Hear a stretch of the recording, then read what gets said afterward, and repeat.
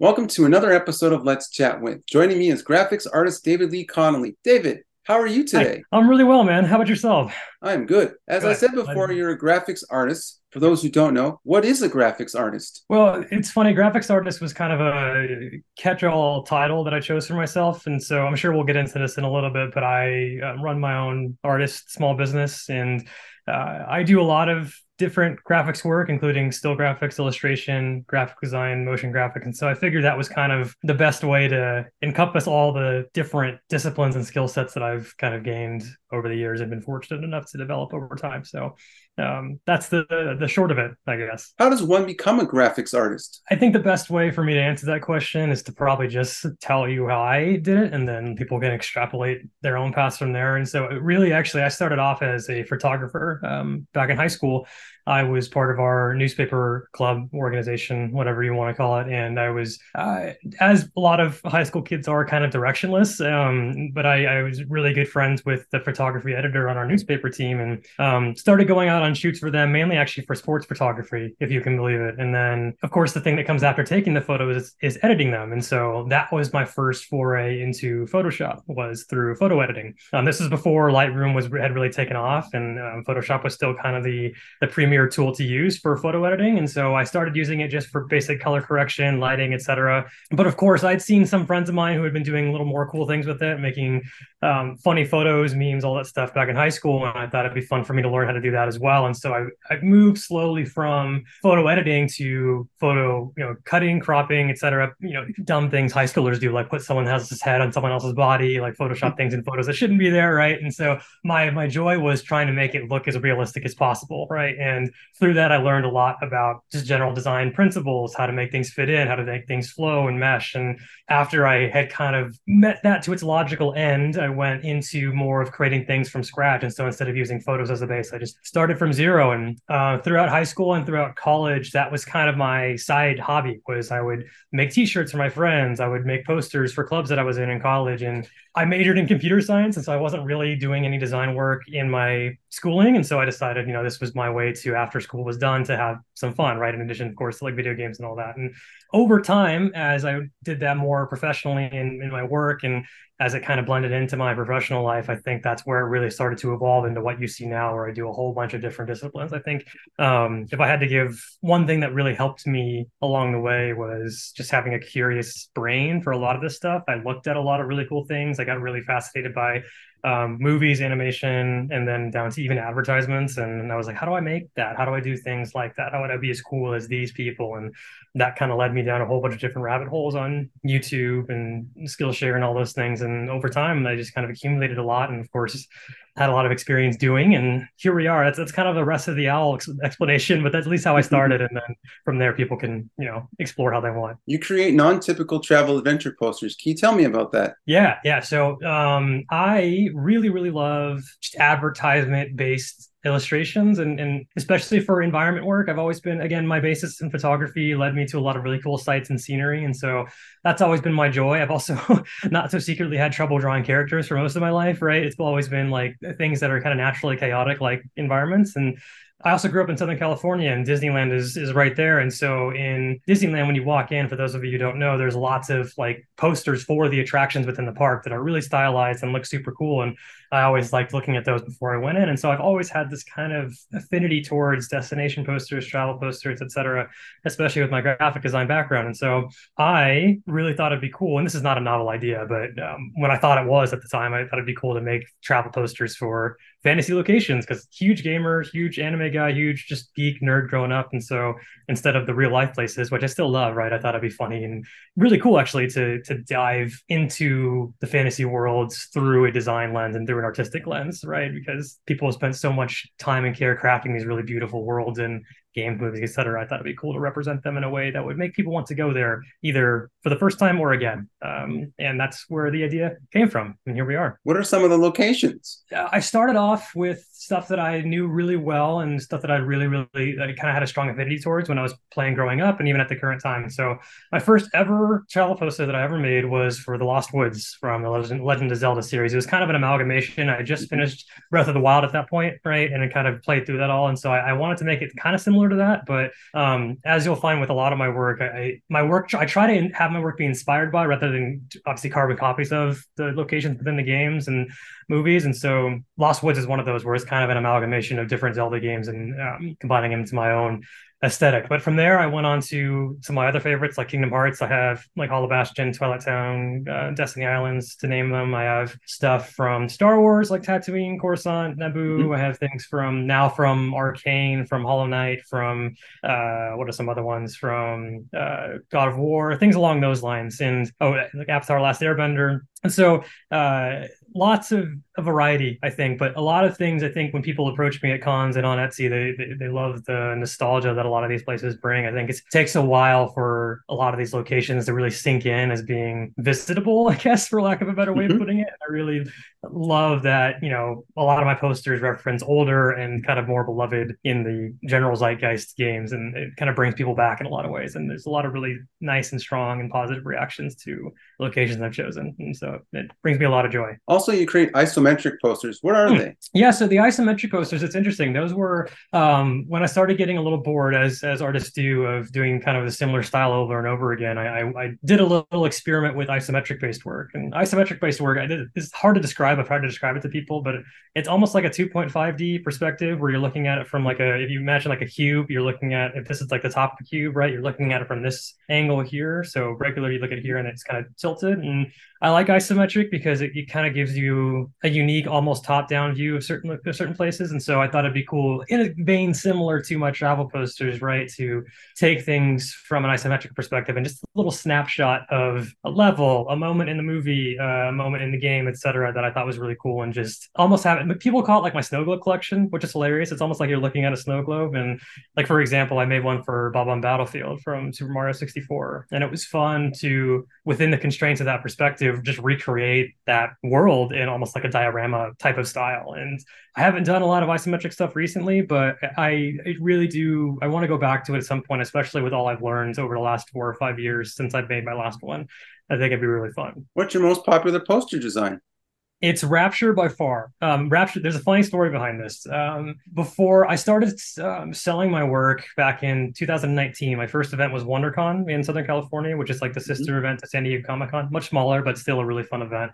And in like the 3 or 4 cons I did before COVID hit, I had gotten so many requests for Rapture, which is from BioShock, the video game. I had missed that entire generation of video games because that was right around when I was in late high school, early college, and really through college. And for better and for worse, I didn't want to get stuck on my game console while I was trying to study and trying to do like well in school. And so I kind of had written off at least console games for a while. And so I missed BioShock and all those things. I don't want to say thankfully because that's dismissive, but when COVID hit, all of a sudden a whole bunch of time opened up for me, right? Because I wasn't going into the office anymore. I was at home. I played a lot of sports, couldn't do those anymore, right? And so that allowed me free time to start playing a lot more games again, which was exciting. And so, of course, I had to see what all the kerfuffle was about BioShock, and so I played through the whole series in the span of about a month, probably, because again, tons of time. And I got it immediately. I was like, oh, I understand. I see why people want to see Rapture in this style, because the destination style matches so well with Rapture's overall aesthetic. And so in COVID, I created it. And when I came back to shows back in late 2021, it just took way off. And it still remains my most popular work. And it's not particularly close. I've gotten there I have Rainbow Road now, which is, again, like such a wide audience that it kind of does well at all the events. My Avatar pieces were doing really well for a while, especially in COVID when people were rewatching that series again. But still to this day, haven't beat Rapture yet. We'll see if I do. But for now, that is my top seller and my most popular work. On your website, it says you ship your artwork internationally. Where are some of the places that you've sent your work to? So if you order actually through Etsy, I pretty much send it anywhere. Etsy is great because they kind of do most of the legwork for you in terms of customs and all the information there. I'm not sure if I've restricted any locations to send to internationally. So if you want something, feel free to go on Etsy and grab it. My website, because it's a little more manual labor, I think I've maybe restricted it to the UK and Canada. I'm not entirely sure. I have to go check that again. But most of my traffic comes through Etsy anyway. So if you want to grab something there, especially if you're international, international audience, feel free to go for it. In Canada, right? I'm sure that's a main spot as well as the UK. So You had a booth at the Artist Alley at Fan Expo 2023 in Toronto, Canada. What was your experience like? So I love Toronto as a city first and foremost. Of course, I'm saying that from a tourist perspective, and I know Mhm. it's weird for people from locals to be like, "Why do you want to come here?" Right? Because I'm like that with LA. People are like, "I love LA. I want to go to LA." I'm like, "Why? Why would you want to come here?" But it's touristy. But I digress. I love Toronto. I love being there. I love visiting there, and I've had such a good experience with the people that come to Fan Expo Canada. And I think everyone is so polite, and this is true across most, if not all, shows. But I think particularly in Canada, I know the reputation is just politeness, and it really, I think it comes off in such a strong way. And traveling internationally, especially for commercial stuff, can be challenging, especially when you're on your own as a small business, right? But never have I felt like the reward wasn't worth it in terms, of course, of profits, right? But also in just the people that I meet, like you, right? Like some of the other artists Mhm. that I've met there, that I would not have been able to meet in domestic United States shows, right? Because they tend to stay local, and just the sheer amount of people that show up at Fan Expo Canada is kind of absurd, right? Because in the United States, we have San Diego Comic Con, we have New York Comic Con, MegaCon, etc. But Fan Expo Canada, I think, is one of the largest shows in Canada. Am I correct in that?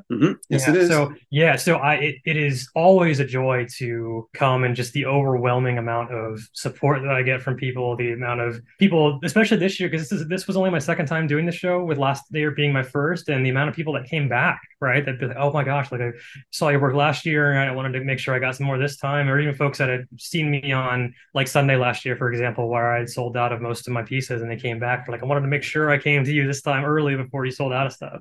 I think as an artist, right, there's nothing quite like that, right? Because especially because art is so subjective, and you never really know who your audience is, or there's a lot of self doubt that comes into artistry, right? There's a lot of questioning and whether or not it's worth it, whether or not your talent is there up to the level it needs to be. But I think cons, and especially at Fan Expo Canada, are a really nice reminder that no matter what level you are, your work is valued by somebody, and if you're lucky, it's valued by quite a lot of people, and if you're lucky, even more so, it's enough to support you financially. And I think that's really, really a blessing for me. Very, very fortunate to go, and I'm excited to be there next year, maybe in a bigger booth. And we'll see if they let me. What were some of the artist reactions to your work? It's that's always a joy too. I think it's a different level of what's the word, like graciousness that I have for that, right? Because I think people that are in the trenches, right, like in your peers, their compliments and their feedback really means a lot to me, right? Especially as someone who's entirely self-taught. I didn't go to art school. I really haven't had a community of people to learn from and be around until very recently when it comes to my art. And so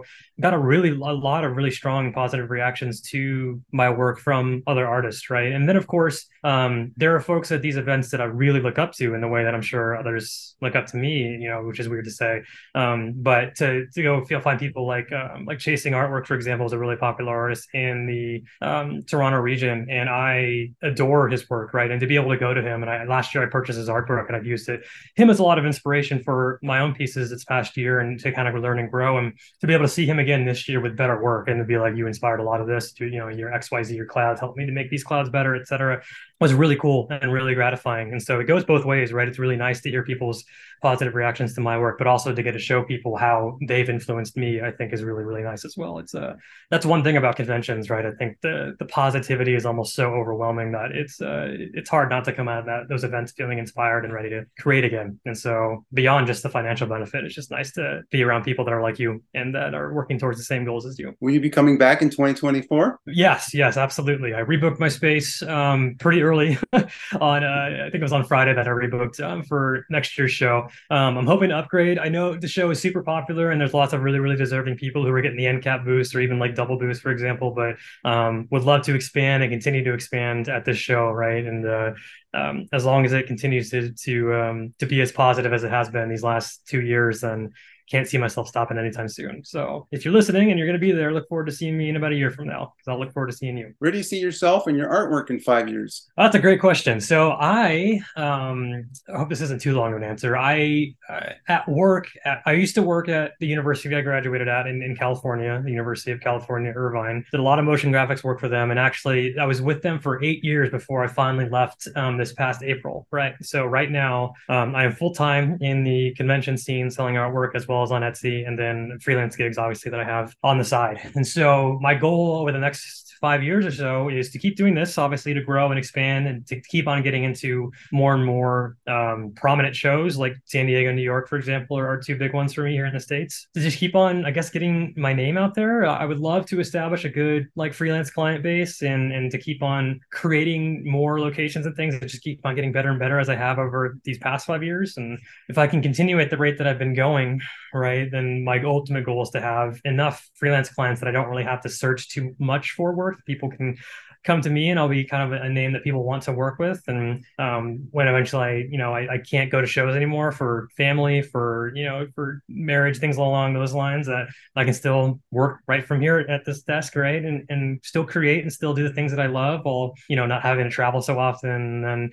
once the initial what's the word I'm looking for, the initial challenges and I guess and logistics of taking care of a kid kind of settle down and they're able to take care of themselves, and maybe I'll jump back in the scene again. I don't want to stop going to shows entirely, like for all the reasons I mentioned before, right? But if I can at least get a freelance stopgap while things get crazy, then I can come back to this and revisit this further down the line. But at least for now, and for now until that 5 year goal, like you mentioned, keep trucking along. I don't know much else, and I'm still figuring out. I'm 5 months into my full time into the small business, right? Finally, where can people find more information about you and your artwork? Instagram, Twitter, TikTok, Threads, Facebook, website? Almost all of the above. So I'm mainly on Instagram. That's kind of my main portal for social media. God bless it. I've been trying to get into TikTok and Twitter. I'm not very good at social media. I'm working on getting better. But so I do have an X, Twitter, whatever you want to call it, account. I have a TikTok account. But Instagram is my main source of social media, like I said. And then my online storefronts, you can go to free-dlc.com, as well as my Etsy store, which is just free DLC on Etsy. And that's where you can purchase my work. And if you don't want to buy it online, you can see me in person at a lot of shows across the country, but I try to announce where I'm going to be on Instagram. So if you're local to one of the shows, you find me on Instagram, then stop through. I always love, I meet a whole bunch of people. So it's just a great way to keep me in the social and keep my battery high when it comes to this stuff. So it's always great to meet people who've either seen my work or seen it for the first time. So please stop by. Would love to talk to you. Thank you, David, for being on this episode of Let's Chat With. Of course. Thanks for having me.